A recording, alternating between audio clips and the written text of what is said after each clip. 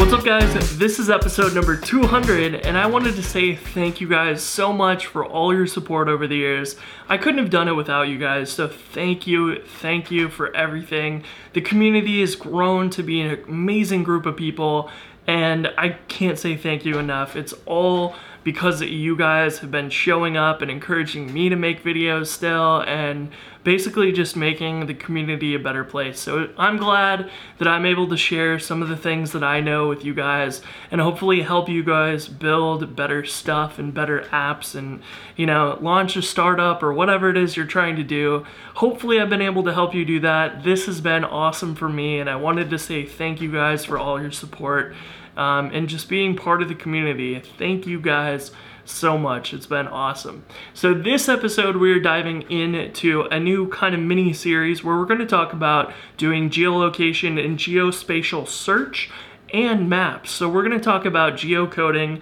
in this episode and we'll talk about search and maps and how all that stuff ties together in future episodes. And of course the foundation for all of this is taking addresses from your users and then getting latitude and longitude. That's a thing that we can actually search distances and all that stuff with. So what we're going to be doing is using the Ruby Geocoder gem. This gem actually is really awesome.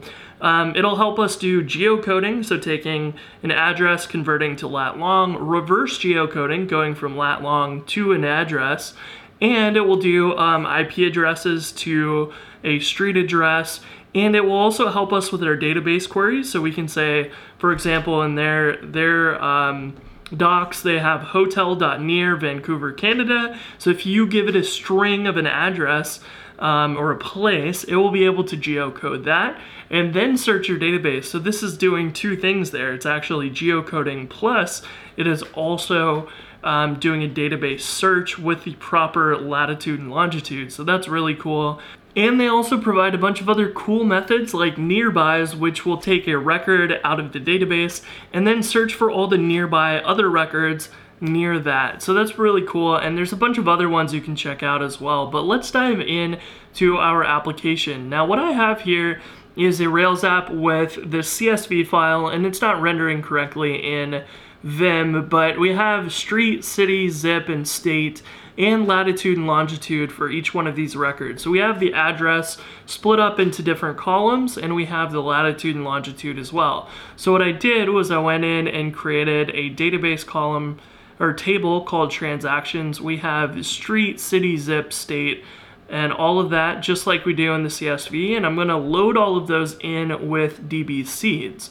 But we're going to leave out latitude and longitude, and we're going to let the gem geocode those for us. So what we can do here is run rake db seed to load those into our database, and then let's go into our gem file and add the geocoder gem here at the bottom, and then we can go run bundle to install that.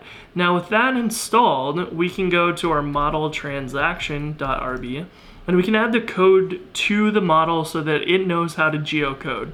So geocoded by address is the first line we want to add, and what this does is it sets up Geocoder on this model and it looks at the methods that we have and it says, well, we want to use the address method for that. Now we don't have an address, we have those streets, city, zip, and state columns, and they're all separate.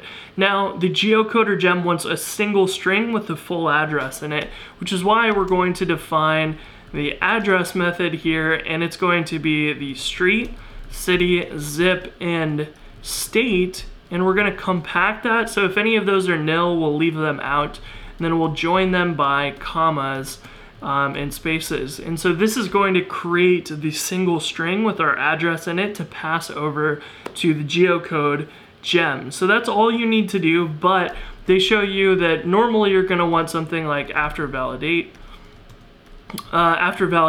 you want to geocode, and this is going to basically say, well, if the record is getting saved, then let's geocode it and make sure that we always have an accurate latitude and longitude. This is going to run every single time that you validate though, so that's not what you always want. you're gonna want this to run only when it changes, for example. So we'll talk about that in the future, but this is going to give us something that'll work pretty nicely. So let's go into our Rails console and grab the first transaction out of the database. So transaction.first, we have everything in here. Latitude and longitude is nil. If we say t.address, we get that string that we expected because that is joining all of those columns together in a single string. And if we call t.geocode, this is going to run that geocoding for us and give us back an array with our latitude and longitude. Now this also has assigned those attributes to latitude and longitude for us, and that means that all we have to do is call t.save to actually save that to our database. Now, one important piece here that I want to talk about before we move on is that it's important for you to generate the geocoder config for your application. So go into your terminal, run that command, it'll create the config initializer. It's a geocoder.rb file. In this file, you can configure things like which API you want to look up addresses from or IP addresses.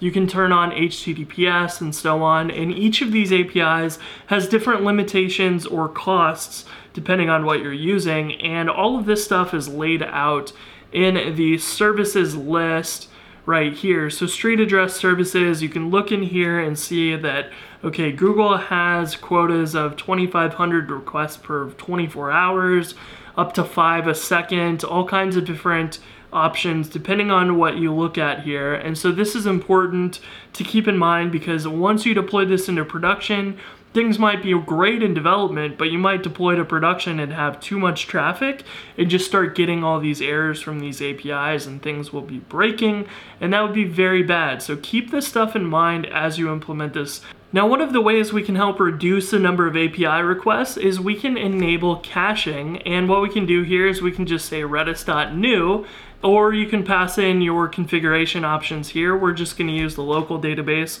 So redis.new will use all the local stuff for us. By turning on cache like this is going to allow us to cache the results from the APIs in the database in a standard way so that when we make a request again, we can check the database in Redis for that result and then use that instead. So this is going to save us some requests, especially if we're doing duplicate things like maybe the user changed their address and then changed it back to the same thing or whatever. It's going to be the same result and we don't have to hit those APIs. So this can be helpful, as well as going into our model for transaction. We can also do after validation geocode if address changed, and this would allow us to define a method called address changed. And the simple way of doing this is just to say, well, if street changed or city changed or zip changed or state changed, all those active record dirty methods, those we can say, well, if any of those changed, then our address has changed from before and our geocoding should happen again. So this is a nice way of doing that so that you can only trigger those geocodes when necessary and reduce some of those API hits as well. Now, this isn't probably going to be a huge amount because how many times your record's getting edited, but if you're at a reasonable scale, this will definitely help a lot. So now that we've geocoded that first record, we have a latitude and longitude of 38.63 and negative 121.43, and I wanted to check that in our CSV file and see how close that was. If we pull this up, I have to do a little bit of formatting stuff here so that we can see this a little bit better, but we have 38.631913, and you'll see that we have a slightly different latitude, but it's actually really close to the same place. But these, as you can tell, are slightly different values than the ones we got, and you can tell that because we geolocated that address as opposed to using the exact latitude and longitude that was given to us in the CSV. So it's kind of cool to see that there's a slight discrepancy, because any address could be, it's not going to necessarily be the exact center of the property every time. It might be the street address, like right next to the street or something. It may be different locations depending on the address, but it'll all be in that general vicinity of that property. So it's kind of cool to see that these numbers are really close, but not actually exactly the same. Now our database still has a bunch of null latitudes and longitudes, and it'd be nice to do a bulk import and geocode of all of those. And what we can do is use a command that comes with the Geocoder gem to do that exactly for us. And we don't have to worry about any of those API quotas or memory in our database. So what we can do is paste in the command from the Geocoder gem. This rake task is going to take the model name, so ours is transaction.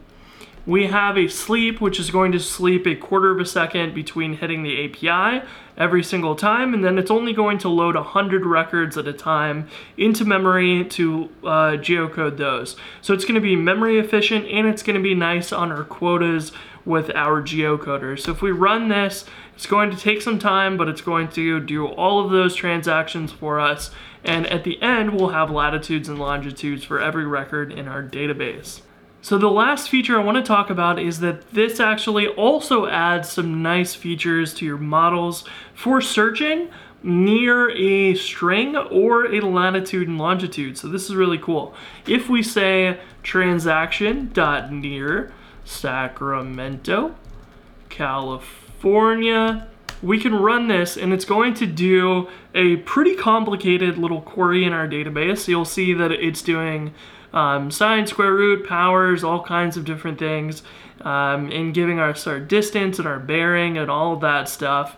And it will give us the locations that are closest to that which was also geocoded. So it took a string, it geocoded that, then it hit our database with our big query there and gave us our results sorted by the nearness to that location, I believe. So that's really, really awesome, and it gives us a bunch of results back, and we can see all of those as well. Now if we were to do another one like this, where we said transaction.near, and this time we passed in an array, we can pass in a latitude and longitude here, and it will search by that location. So if you've ever gone to Yelp and you've searched by your current location, that's basically exactly what it's doing here, because it's not geolocating anything string-wise, because you are at a location which it can get from your phone's GPS or from your computer's IP address, or however the browser looks that up when you're on your desktop. You can do that current location and it figures out a geolocation for you, and then you can feed that into your search, which you can do like so. And of course this one, because we searched with the same latitude and longitude as that first record is the one that becomes our top result there, our first answer, because it is the closest location to itself. So this is already sorted for us by location, which is cool, and then you can use this and not even have to make any changes to your database. You don't have to use Elasticsearch if you don't want to. This is all working out of the box, which is really, really handy. So if you want to get up to speed really quickly with GeoSearch, you can just do this and then put that in your controller and have that take care of everything for you. So this is really awesome and does all kinds of useful little things. Plus, if we were to grab that first transaction and we were to go grab for nearbys, this is then going to take that latitude and longitude from there, and then it's going to try and find the ones that are nearest to it, not including itself, of course. So we can see that this first one, number 3186, 3132 Clay Street, is the nearest location to our original one. And we'll be able to see this better when we get into maps in the future. We can plot all of these out and we can take these results and see them visually in a map, which is going to be really neat. So we'll talk about that in a future episode, but for now we're getting all of this basics figured out pretty nicely. So pretty much everything we've talked about is all the basics and the most fundamental way of doing things. The cool part about this gem is that you can go and do all kinds of other options here. For example, you can do reverse geocoding, where you take the latitude and longitude and then take the results of that and pipe them back in to your database with the street, the city, the state, the zip code, all of that stuff. And the way you can do that is mentioned here in the README. You can have it take a block and then you grab the first result from that and then you use and assign those attributes appropriately. Now it's a lot simpler when you're doing the opposite way, where you're normally doing things to go to latitude and longitude. Those columns are really easy to define, but depending on how you have your addresses set up in your database, that can always be very different. So they have it where you can pass in a block to handle this. And you can do the same thing for regular geocoding, I believe, as well. If you wanted to take advantage of grabbing the whole list of results, you can do that too. So take a look at that. There's also all kinds of other options you have here, such as searching within a bounding box. So for example, if you were on Yelp and you move the map around and it says, do you want to redo the search in this area? You can actually grab the corners of that map window, and then if you have those latitudes and longitudes, you can feed those into the search here, and you can do the exact same searching as Yelp does, where it's within that bounding box. So that can be really useful as well. And you have all kinds of other options where, for example, you could have it geocoded by the different countries, and so you can use a different service depending on the country, which is really awesome too. So there's all kinds of other options that you can use here. I just wanted to introduce you to the basics of all of this because you can go in really deep if you need to. If you're trying to build something really complicated like a Yelp or Airbnb, where this is the most important feature of your service, then go for it. But we just need the basics, and to get there, all we have to do is tell it what string for the address that we want to geocode, and we're done. So this works really nicely. We even get a basic search for it, which is incredibly cool. And we now can then move on to visualizing this stuff and connecting our controllers with the maps and doing our search properly and all of that. So the next episodes, we're going to talk about the various types of search and how to visualize the stuff on Google Maps or OpenStreetMaps or Leaflet.js or whatever we end up using. But until then, I will talk to you later. Peace.